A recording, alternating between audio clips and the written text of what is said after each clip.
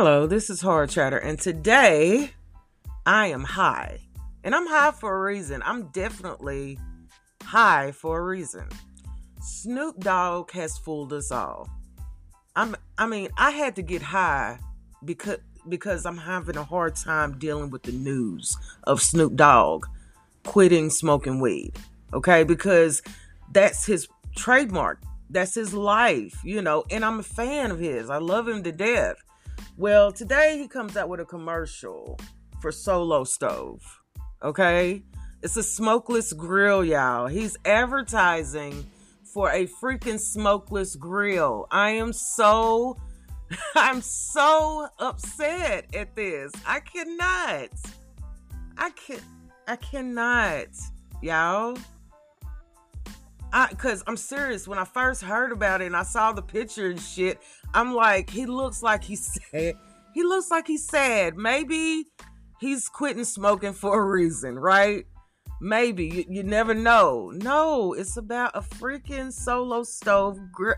You know what? Here's the horrible thing. Here's the horrible thing. Okay, y'all? Not only do I want it, I'm gonna get it.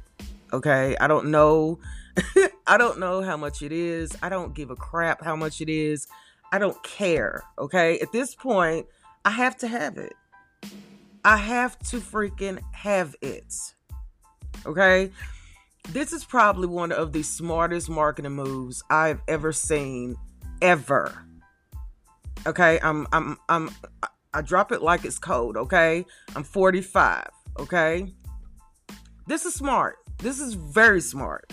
Okay? And I think the only reason he could pull it off is because he is Snoop Dogg.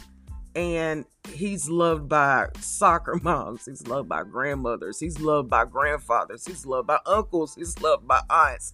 He's loved by children. He's loved by everybody. So, it made me feel good. And I got good. And I felt good. And I got high. So, yeah, that's why I've been talking like this. But other than that, smartest move in America. Congratulations, Snoop Dogg, on your success in the future from Solo Stove. And I guess I'll be buying one.